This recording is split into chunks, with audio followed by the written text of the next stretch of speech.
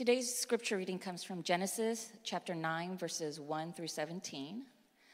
God blessed Noah and his sons and said to them, "Be fruitful and multiply and fill the earth. The fear and the terror of you will be in every living creature on the earth, every bird of the sky, every creature that crawls on the ground, and all the fish of the sea. They are placed under your authority. Every creature that lives and moves will be food for you. As I gave the green plants, I have given you everything. However, you must not eat meat with his lifeblood in it, and I will require a penalty for your lifeblood. I will require it from every animal and from any human. If someone murders a fellow human, I will require that person's life. Whoever sheds human blood, by humans his blood will be shed, for God made humans in his image.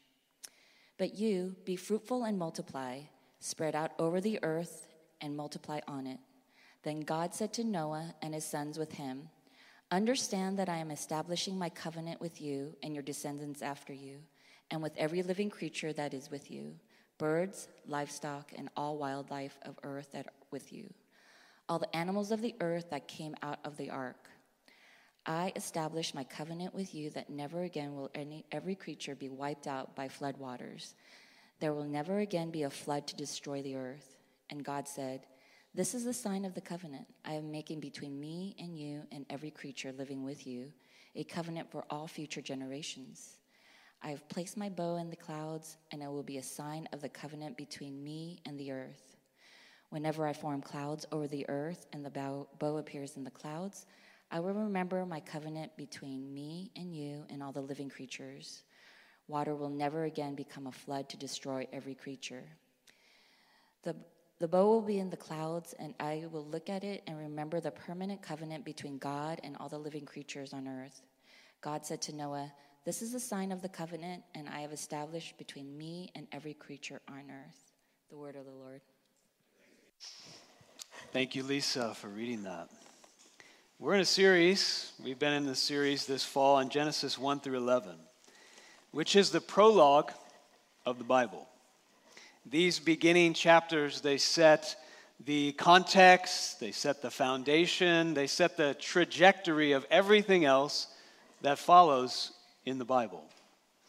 So, if that's true, if we haven't spent time in this prologue, in these chapters, and if we don't regularly return to these chapters, our understanding of the Bible, its story, its teachings will be skewed. It will be off because of how important and foundational these chapters are.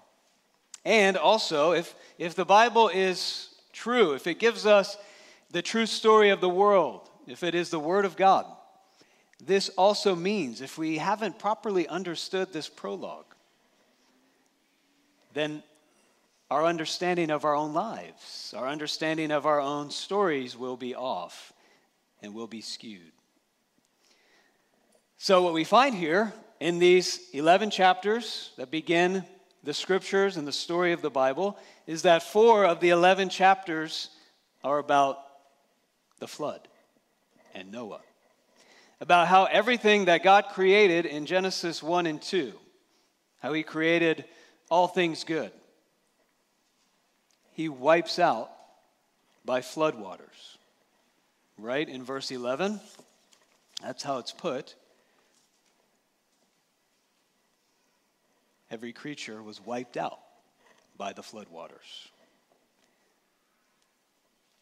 Last Sunday, we looked at chapter 6, which was before the flood, and we asked the question, why? Why is God sending this flood? Why did he do this? This morning, we'll look at chapters 7 through 9. It's a bit ambitious to cover 3 chapters. We just read from chapter 9, but we're going to reference 7 and 8. So we're going to look at this story from the standpoint of after the flood and ask the question, now what? What are we supposed to take from this story? If this is the foundational, this is the prior context to everything in the story of the world and even our own stories, then what foundational and crucial aspect of our lives and human experience does this story help us understand?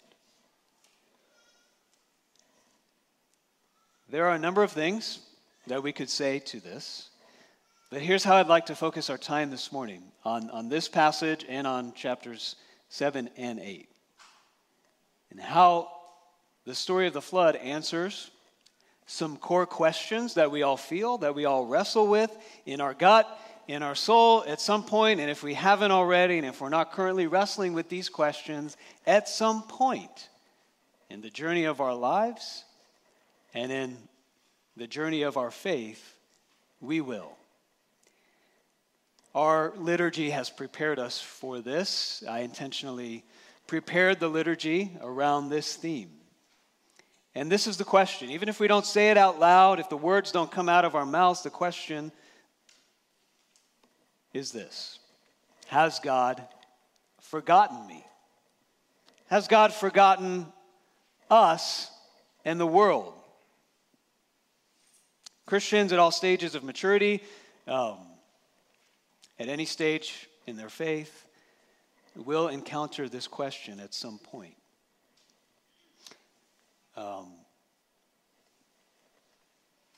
This is a question that is a part of the life of faith. We read it in Isaiah chapter 49. It comes up in other places in the scriptures. We look at our lives sometimes and the things that are happening to us, and maybe there's deep suffering and pain that we have, and we say, has God forgotten all about me? Or we look at the world around us and we go, it doesn't seem like God remembers. This is a question that is good for skeptics and even atheists to consider, and they do.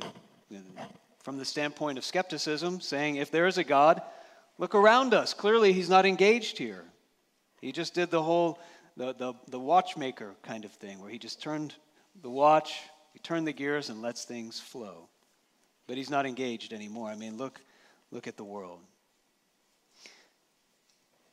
One of the key words in chapter 9, that is also the key transition word in all three of these chapters, chapter 7, 8, and 9, is the word remember.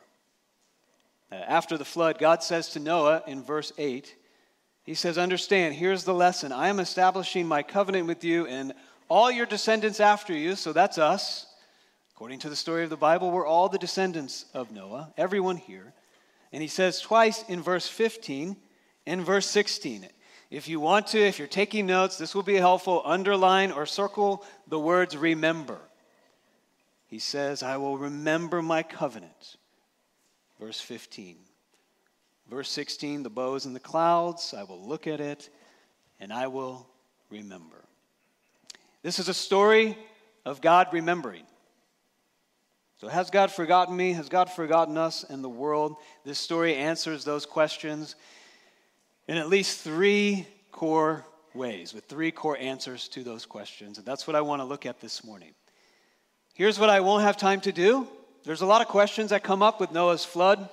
Every ancient culture has a flood story. It's a pretty fascinating aspect of human experience in life. No matter what culture you're from, in the ancient stories, there's a flood story. How does this story compare and contrast to those? I'm not going to talk about that much today. If you want to talk about it, call me, email me, because all the stuff is fresh in my mind, and we'll set up a time to chat. Was it a worldwide flood?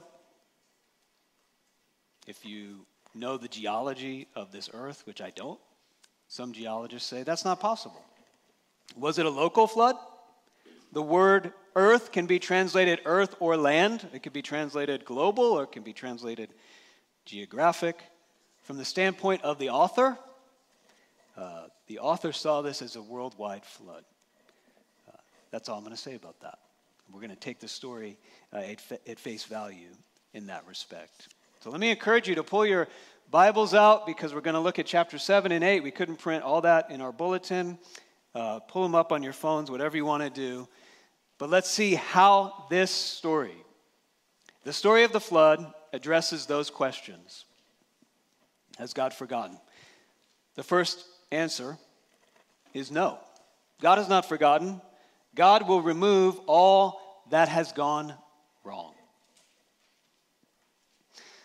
What is the reason why we ask the question of God? God, if you're there, God, I believe you're there. I'm trying to believe that you are there. Have you forgotten me, though? Have you forgotten us? We ask this question, we feel this question because of things that go wrong, right? Things that feel wrong in our lives and in the world. If something happens against you, if you are wronged by somebody else and you are hurt, sometimes we say, what is up with that? God, how could this happen? Have you forgotten me? I'm trying to do right. I'm being treated wrong.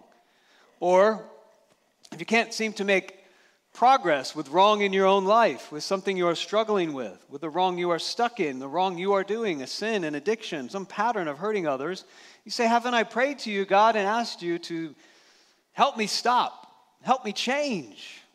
Have you forgotten me? Are you ignoring me?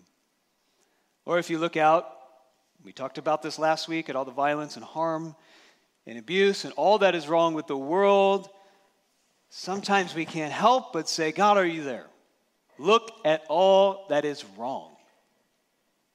In the bulletin, there's a quote from Mark Twain. I think this is where he was coming from. He said, often it does seem such a pity that Noah and his party did not miss the boat. It's a very cynical statement, but it's another way of articulating the question, God, if you save this world, are you still there? When God says in verse 11, never again will every creature be wiped out by floodwaters. There will never again be a flood to destroy the earth. He's not saying, oh man, I made a mistake in chapter 7 with flooding the earth. He's saying, I have shown you. I have shown all who come after you, your descendants, us, something very important, something very central to who I am, and that is, in the flood, he's showing us, I will remove all that has gone wrong in my creation. It won't happen by a flood again like this, but don't miss it. In chapter 7, when God dealt with what is wrong with the world, he didn't miss one thing. He didn't let one spot remain. He didn't let one blemish. He didn't let anything wrong continue in his world when he remade the world in the flood. You know, when you clean your house really, really good, it's just like a spring cleaning time. And everything looks good and it's shiny, but then all of a sudden you see, oh, I never saw that stain on the rug before. Everything else is so clean that stain, it's like standing out, and I can't handle it. What are we going to do? Or that thing that's broken or cracked over there, if you clean everything else, it's just like shouting at you. Like, what about me? Or when you wash your car and that one scratch, that you never really notice on your car, but everything else is shining, and it's like, that one scratch. It's like the only thing you can see. There's something still wrong. There's something still left. In the flood, God did not leave one spot or wrong. I want to show you this from chapter 7. So if you have your Bibles, you can turn there, you can listen along. Chapter 7 and verse 11, it says, in the 600th year of Noah's life, in the second month, on the 17th day of the month, very specific, on that day, all the sources of the vast watery depths burst open. The floodgates of the sky were open. Skipping down to verse 17. The flood continued for 40 days on the earth. The water increased and lifted up the ark so it rose above the earth. The water surged and increased greatly on the earth, and the ark floated on the surface of the water. The water surged even higher on the earth, and all the high mountains under the whole sky were covered. The mountains were covered as the water surged above them more than 20 feet. Every creature perished, those that crawl on the earth, birds, livestock, wildlife, and those that swarm on the earth, as well as all mankind. Everything with the breath of the Spirit of life in its nostrils, everything on dry land died. He wiped out everything, every living thing that was on the face of the earth, from mankind to livestock, to creatures that crawl, to the birds of the sky, and they were wiped off the earth. Only Noah was left, and those that were with him in the ark. Now, as I was reading that, as maybe you were reading that, did you hear the echoes of Genesis 1 and 2? Sky, water, the crawling creatures, the swarming creatures, the birds, mankind, the breath of life. It's not easy for us to read this, but it says that God, the words it uses, God wiped out. God wiped off. The word means erase, wipe clean, and everything wrong was wiped clean. And I know we struggle, of course we do. Did everything deserve it? Did the human beings deserve it? We talked about that last week. What about all these creatures? Like, what did the lemurs do so wrong that they had to die? Or the dogs, or the cute dogs? We know God loves the lemurs. There were 2 on the ark, it says. But the point is, all creation was affected by human rebellion and human sin and violence.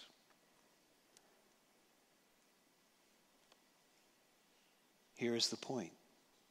God won't let his creation be ruined. He will deal with all that's wrong. He will cleanse the world.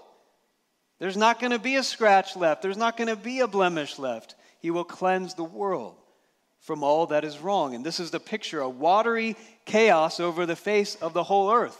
That's the picture that we're left with in chapter 7. That's all that's there. A watery chaos over all the earth. We are all the way back in Genesis 1, verse 2. The second sentence of the Bible, which says the earth was formless and empty. Darkness covered the face of the watery depths. What we're supposed to take from this is that which ruins will be ruined. That which destroys will be destroyed. That which uncreates will be uncreated. And we find this same teaching at the end of the Bible in the book of Revelation. I think I have a slide for Revelation 11:18, which tells us all that ruins God's original design, all that ruins what is good, what God created good, all that destroys that which God has created good, God will remove. The nations were angry, but your wrath has come. The time has come for the dead to be judged, and to give the reward to your servants, the prophets, to the saints, and to those who fear your name, both small and great. And the time has come to destroy those who destroy the earth. As the hymn says, this is my Father's world. Oh, ne'er let me forget that though the wrong seems oft so strong, God is the ruler yet.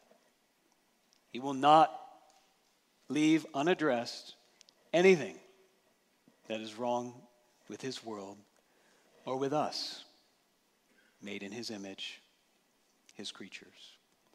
That's the first answer. Let's move now to the second. Has God forgotten? No. God always remembers. So first answer, God will remove all that's gone wrong. That has a certain comfort to it. There is a moral accountability in the universe. All that is wrong will be removed. It helps us, but it leaves us uneasy, right? You're like, well, I think that's good. God doesn't let any wrong continue on his creation, but I'm a little bit uneasy about that. Well, there's more. God always remembers at the end of chapter 7, it looks like God is undoing everything he made, right? It looks like his plan, his purpose for humanity, to walk with him, to glorify and enjoy him, to image him, to fill the earth and multiply, is all being nullified and canceled, and it's gone. And we're back at the very beginning. All we have is empty chaos. The waters, it says, prevailed. It looks like the watery chaos and evil has won. If we're just there in chapter 7, where that's all, we're at Genesis 1-2 again. And all we have is one little ark. If you just picture that, one little ark floating above it all. 150 days in the ark with a bunch of animals. And so we can imagine it maybe. There's the animals, there's the smells, there's the seasickness. There's 150 days, and there's more to come of going, what is happening? If Noah had a window, or if he's able to look out, all he sees is the watery chaos covering the earth, just there floating in nothingness. And so Noah had to have said, God, okay, are you there? 150 days. Have you forgotten us? And then we find, to me, what is the most beautiful sentence in this story. It's in chapter 8, verse 1. God remembered Noah. God had not forgotten him. Noah, he had to have felt forgotten, abandoned on the water, but God had remembered him. I don't know, maybe the worst hurt, maybe tied with betrayal. One of the worst hurts in any kind of relationship is being forgotten. Let me just share an illustration. If you were maybe in kind of a brief romantic relationship with somebody, had a couple dates with them, and then it ended, and you just kind of moved on, but then you started thinking of this person, like, maybe there was something there. You start thinking about them a lot. Maybe we should try it again, we should start that back up. And you're daydreaming about this person, and you think about reaching out, and you see this person out and about, you see them somehow, you come across them, and you approach them and say, hello, whatever their name is. And they look at you and go, do we know each other? I don't know. I don't remember you. Well, that hurts, right? You might rather, I think, receive the response, hello, hello, and get the clear sense like, no, they're not interested. Like, I'm rejected. That hurts. But being forgotten is probably even worse than being rejected. At least you know where you stand. Or even another example, we have all kinds of struggles with our parents, maybe. Maybe our parents are too overbearing or too nosy or too controlling or opinionated. Don't raise your hand, kids, on this one. Or maybe they weren't present enough in our life. They're not as involved. But if we have been, God forbid, abandoned or forgotten by our parents, nothing will hurt worse than that. That stays with us our whole lives. To be forgotten by God? Wouldn't we prefer to be disciplined by God? Even punished by God? To know something's happening between me and God. But to be forgotten by God might be the darkest and most painful place to be. Even Job, in the book of Job, after all that happened to Job, he said in chapter 14, verse 13, he said, this was his prayer, God, if you will only hide me in Sheol, in the place of the dead, and conceal me until your anger passes, if only you would appoint a time for me, and then remember me. Job is saying, if I know I'm not going to be forgotten by God, I can get through all this suffering. Chapter 8, verse 1 says, God remembered Noah, as well as all the wildlife, the lemurs, he remembered them, and all the livestock that were with him in the ark. God caused a wind, it says, to pass over the earth, and the waters began to subside. God caused a wind to pass over the face of the earth. Does that sound familiar to you at all? Genesis 1:2 says, the Spirit of God, the Hebrew word is the same word for wind. The wind of God was hovering over the surface of the waters. When God remembers, he's not saying, oh yeah, everybody's gone. Oh wait, there's Noah. I forgot about him. Shoot, like he's in the ark. Okay. God is not forgetting the facts and the details of the situation in his world. When God is remembering, he is acting and he is moving towards the one he's remembering. This wind, the wind of God, the Spirit of God, same word in the Hebrew, that formed the unformed chaos into a good and a beautiful and an ordered world, is the same wind that when Israel was being delivered out of slavery, and there they were standing before the Red Sea, and the Pharaoh was behind them, and the sea was in front of them. Do you know what it says? It says the wind of God came and made a way. And in Ezekiel 37, There's this picture, the prophet Ezekiel says, look at this dry bones. And God says to the prophet, tell them to stand up and live. And the prophet says, what? It's a skeleton, graveyard. And it says, he prophesied. And the wind of God, the Spirit of God, brought resurrection. And there was a flesh and blood army. And when the church of Jesus Christ was born on its first day, they were all gathered in one place, in a room, and praying, and they were afraid, and they didn't know what to do. And they thought, everything's supposed to change. Jesus is gone. Has he forgotten us? They were praying, and it says a violent wind came rushing. And they were sent out with boldness, with new joy.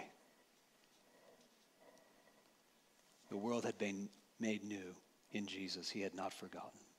When we feel forgotten, and we look at ourselves or life all around us and we wonder, how can God be at work? What can God do in this hopeless situation? Everything is out of order and out of whack. There's no plan that seems to be happening here. There's no rhyme or reason. Have you ever felt that? Between you and God. It seems like there's nothing God can work with in this situation. There's nothing God can do. It's dead. There's only wrong. This story is telling us God remembers. God has not forgotten. And there is nothing beyond his Spirit's power to renew and to restore and to resurrect and to bring new life to. When God remembers, he acts. He moves. He has not forgotten you, friends. If your faith is in Jesus, and he never will. I will tell you in a minute how you can know that. If you're still doubting, I will tell you in a minute how there is a guarantee, and there is a proof of that guarantee. But let's look at the third question, and we'll get there. The third answer to the question. Has God forgotten me and us and the world? The story tells us the answer is no. God will remove all wrong. God remembers. God will remake us and all things. That's what chapter 9 is all about, the chapter we read. God reaffirms his purpose and design for creation and for us. And he backs up all of this with the reaffirmation of his design, his intention, his purpose for the world. He backs all of that up with a covenant promise. Covenant, what is covenant? It's a very important concept throughout Scripture. It's a solemn promise. It's a solemn commitment of oneself to undertake an obligation. It's the strongest commitment a person can make. God makes it over and over again in this story. God, who doesn't have to, God is God, voluntarily says, I'm undergoing an obligation. I'm undertaking an obligation. I am solemnly binding myself to this promise. If you look at verses 9 through 17 in the bulletin in chapter 9. I mean, if you start circling the word covenant, I lost count. I think it's like every verse in verse 9 through 17, you see the word covenant, covenant, covenant. I can't think of any place that's repeated more in the Bible. God's covenant promise here in chapter 9 is not just about what he's not going to do. I'm not going to destroy the world with a flood. His promise is also about what he is going to do, the flip side of that. When we read this covenant commitment in the context of this whole prologue, Genesis 1 through 11, it's clear. God, who made the universe and everything in it, has not forgotten why he made the world, what he made this world for, and he has not forgotten why he has made you and what he made you for. Even when it got to the point, right, in this story, when God had to take everything back to Genesis 1-2, we're back at the beginning. All we have is a watery chaos. He had to unmake the world to cleanse the violence, the pride, and the sin. Even at the worst point, he is committed, we see, to remaking it, renewing it. He didn't give up on it, to restoring it, and us to what he's intended us to be. Let me show you this from the text. I'm going to do this pretty quick. There are parallels everywhere that are very intentional, and clearly we are meant to see this. So, Jaden, if you can go to that slide, I hope you can see that. So here's what we have. Genesis 1 and 2, side by side with the story of the flood. And what we see is almost every day of creation, we see the parallel language. It's the exact same language. First day, the earth, the deep, the spirit. And we see those same words reflected in Genesis 8. On the second day, we see the waters and the sky. And here we see the sky in chapter 8. The third day, the waters, the dry ground, they appear. Waters, the top of the mountains begin to appear. The fourth day, there's no need for God to recreate the sun and the stars and the moon. But the fifth day, we see the animals, the birds, the things that are above the earth, right? The expanse, those are repeated again in chapter 8. And there, culminating in chapter 6, we see again the animals, those things that move on the earth. And we see man, humanity. Man, male and female, made in the image of God. We see the reaffirmation of God's creation purposes for us, humanity made in his image. God says the same thing he said back in Genesis 1, be fruitful and multiply. You are my image bearers. You reflect me. And for God himself to say, we are his image bearers. We reflect and represent him. That carries with it the sense of value and worth. You are worth so much to me. For God to say, I see me in you, that's what we're meant to be. You're worth too much to me to give up on. All this is making the point that what God created and made, he is recreating and remaking. Okay?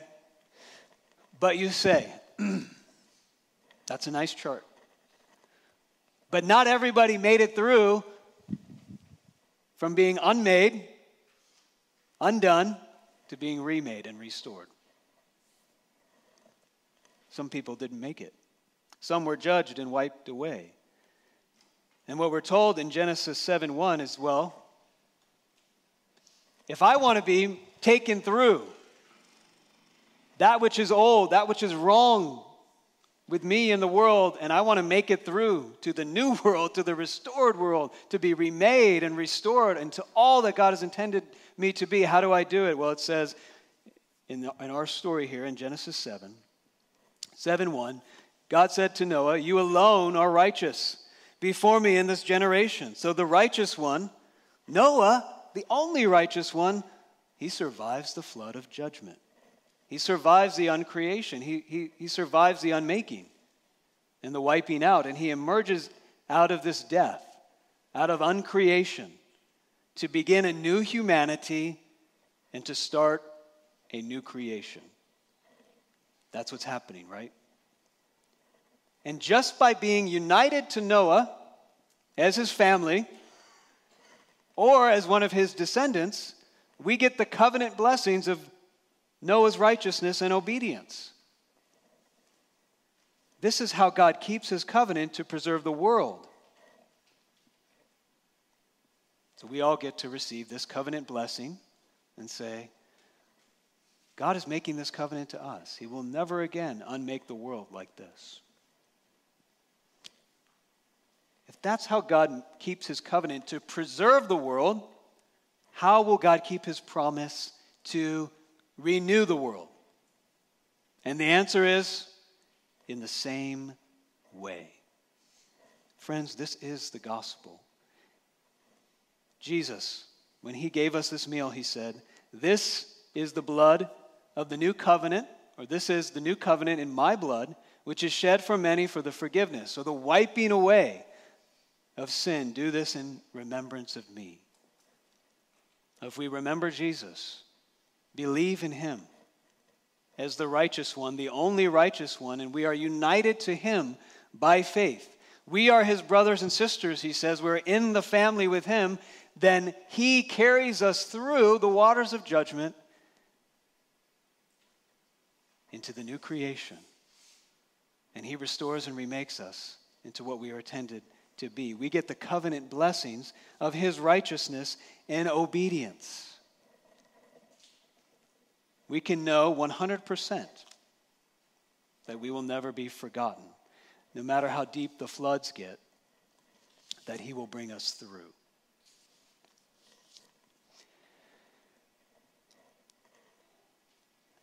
That is the assurance we have, that there is a righteous one. There is a righteous one who can get us through.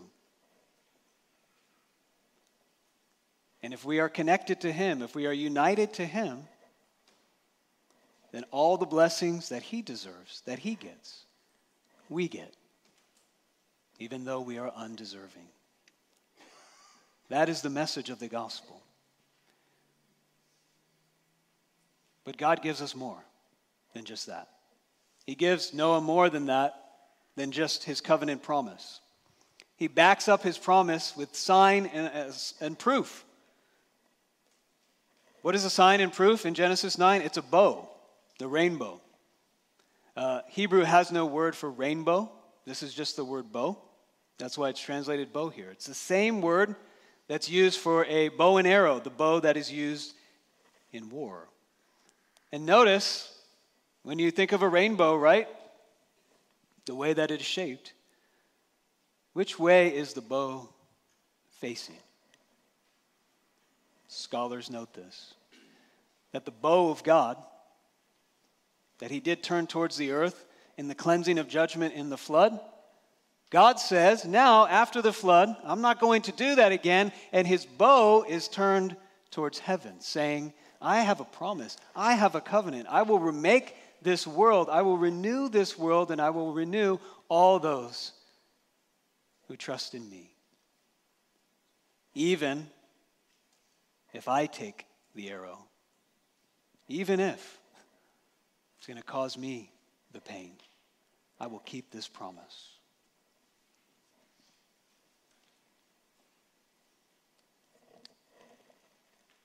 And friends, we see that God kept this promise at great pain to himself. When Jesus was on the cross, bearing judgment, bearing the full flood of judgment that we deserved, he said what? My God, why have you forgotten me? He was forgotten so we would never be. How can God remove all that's wrong with the world and not remove us? The answer is in Jesus Christ. God has dealt with all the wrong in Jesus. All our unrighteousness, all our wrong was laid on him, so that all of his right, all of his resurrection might be ours by faith. I just want to close with a few final thoughts. God makes this promise. This is the promise that is offered to us in Jesus Christ, and God gives us proof. He gives promise and proof that he will not forget his promise to renew all things. He gives a sign of the covenant, the rainbow, the bow in the sky. And in the Bible, in our lives, covenant commitments come with signs. This is something that we do still. The best example of this is when we make the covenant of marriage to another person. We exchange a symbol, a sign of that covenant when we exchange rings, right? So if you have a wedding ring, if you are married, this is the covenant sign that you have on your body of the covenant promise you made. So when I look at my wedding ring and I see it on my finger, I don't go, oh yeah, I'm married. I'm married to Amelia? How lucky am I? She said yes? Oh yeah, that's true. Now, I'm not remembering that I am married. I am remembering the covenant promise that was made to me and that I have made to another.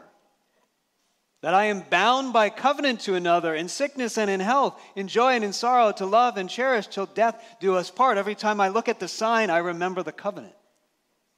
And this helps us understand what's going on with the bow. God is saying, I am giving you a sign to show you that I remember my covenant, to assure you that I will never forget. And my friends, I've been waiting to say this whole sermon. The Apostle Peter says, the flood, the waters of the flood, he says it corresponds to baptism. That all those who have been baptized into Jesus Christ, the righteous one, who are united to him by faith, united to Jesus, the righteous one, who deserves all the covenant blessings, You have the covenant pledge. You have the covenant commitment. Jesus says, I've already passed through the waters of judgment. I've already passed through the judgment of death. And I have come into the new humanity and the new creation as the resurrected one. That which has already broken in my life will one day come fully, and it will come for you. All things will be made new. Everything wrong will be undone and addressed. Everything in your life and in this world, when it seems like God has forgotten, I assure you, I've given you proof. It's right here, and it's on the table for us this morning in the waters of baptism. If you have been baptized, that's the proof. God has bound himself to a promise and a solemn obligation to you. You will never be forgotten. Isaiah 54:9. The prophet says, this is like the days of Noah to me, when I swore that the water of Noah would never flood the earth again. So I have sworn that I will never be angry with you or rebuke you. Though the mountains move and the hills shake, my love will not be removed from you, and my covenant of peace will not be shaken, says your compassionate Lord. Amen. Let's pray. Compassionate Lord, thank you. Thank you that your heart of compassion knows, even feels, how hard it is, how painful it is when we have to wrestle with that question, have you forgotten us? And we thank you that you have provided us with an answer to that question in your word from beginning to end, in this story, and ultimately and fully and finally in your Son, Jesus Christ. And so I pray for all of us this morning, that even if we feel like, well, that's not exactly what I needed today, but that it would get deep into our hearts, and when we do need it, it would come back to us, and we'd be reminded, you've made a covenant, and you won't forget. And for those of us this morning who felt like that's exactly what I needed to hear, oh, Father, sink it deep into our hearts. Help us believe. Help us hold on. And as we come to this table, help us come in faith and to receive everything that you want to say and do for us and in us through this covenant meal, through this sign that you have shown us so clearly by the death and the gift and the resurrection of Jesus, that you'll never forget us. We thank you that that is true, and we pray in Jesus' name, amen.